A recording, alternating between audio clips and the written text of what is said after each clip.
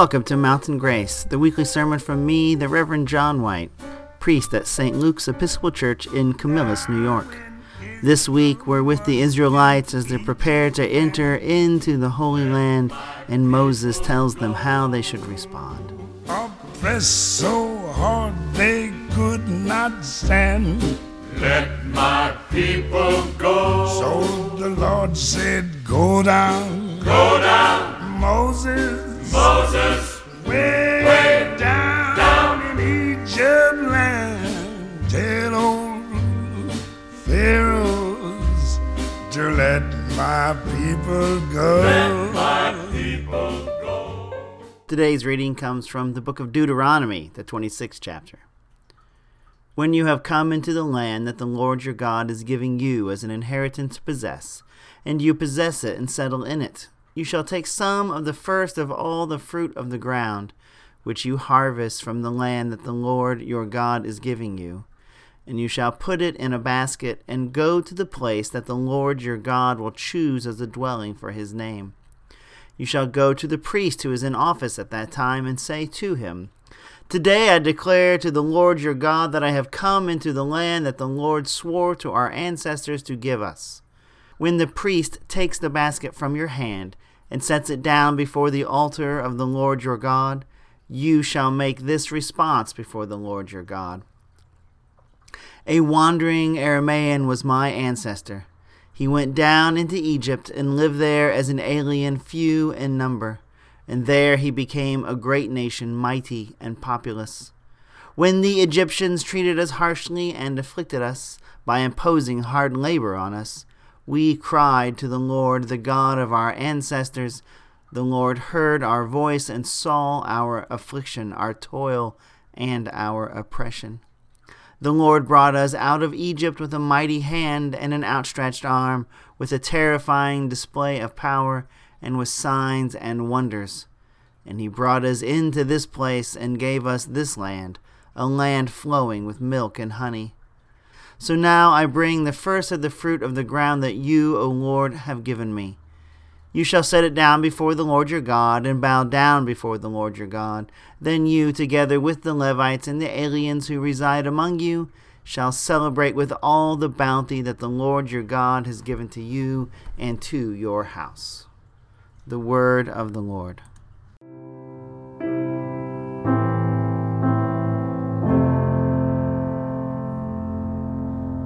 Holy, holy, holy Lord, God of power and might. Heaven and earth are full of your glory. Hosanna. Blessed is he who comes in the name of the Lord. Hosanna in the highest.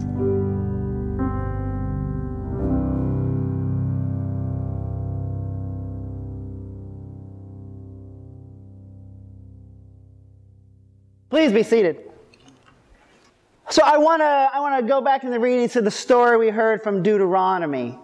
And Deuteronomy is the fifth book of the Bible. It's the last of the first 5 books called the Pentateuch, which is the Torah or the law of Moses. So the stories in these first 5 books of the Bible define the Mosaic law. From these stories is derived all of the teachings for how God's people should live in the world. And in this particular story, Deuteronomy is constructed as 3 series of teachings given by Moses as the Israelites are at the end of their 40-year journey through the wilderness, and they're about to enter into the promised land. Moses gives them this sort of last series of teachings. And in this teaching today, we get this story where Moses is instructing the Israelites that after they go into the land and after they've planted their first harvest and they've reaped the first harvest, then they are to take the first fruits and to bring them to the temple of God. And then they're to recite these words. And it gives the words in Deuteronomy. And there are a couple of sentences in here that I think are really, really interesting and pertinent to us today. And the first is, we are to remember that your ancestor was a wandering Aramaean. That as God is about to deliver the people into the place in which they will reside, the first and most important thing Moses tells them to remember is that you once had no home. That you wandered from place to place. That you were sojourners, travelers, pilgrims. And I think this is important because in a really important sense, none of us ever have a place that is fully ours. That we are all wanderers through our lives and in this world. That even our lives are sort of ephemeral experiences in the greater scope of God's work in the world. That we are part of a chain, that the world doesn't stop here. But there were people who came before, and there are people who will come after. We are called to remember that we too are wanderers and pilgrims in this life. And that the places we reside are really God's. And to remember that our true home is not anywhere where we rest our hat here, but the kingdom of God. That's the place where we reside. The kingdom of God. We are citizens of that kingdom, subjects of our Lord Jesus Christ, first and foremost, and beyond any human definition of residence.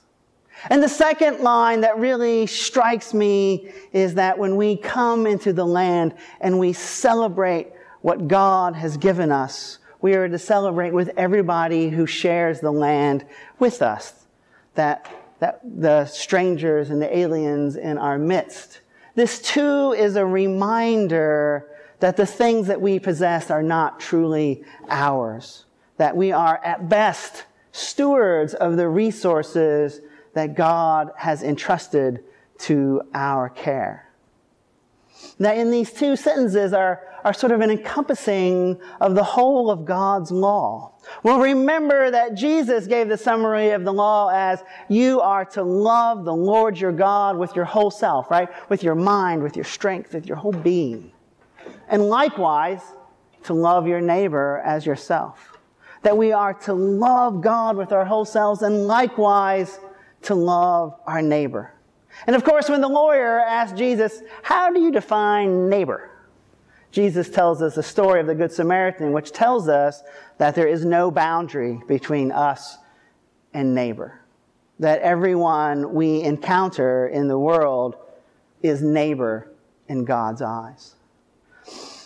And so this great story of the people of Israel coming to possess the land is also a story that reminds us that we are all in this together. And that we are all ultimately children of God. And that God gives an abundant world so that we will have all the things we need. A land of milk and honey is a land where the bounty comes not from our labor, because we don't make milk and we don't make honey. Those things come from the creation itself.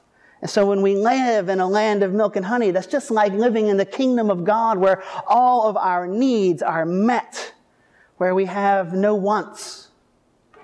And that we are invited to live in this land and to call it our home, this kingdom of God, but always to remember that we are subjects of our Lord.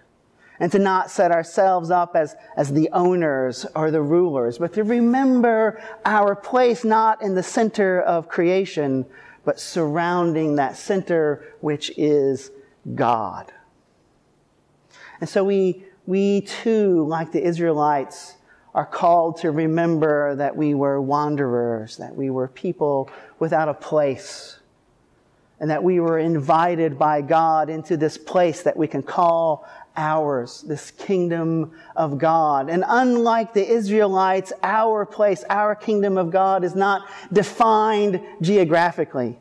We don't cross over a literal river Jordan. We cross through the waters of baptism to occupy the land that God has created for us.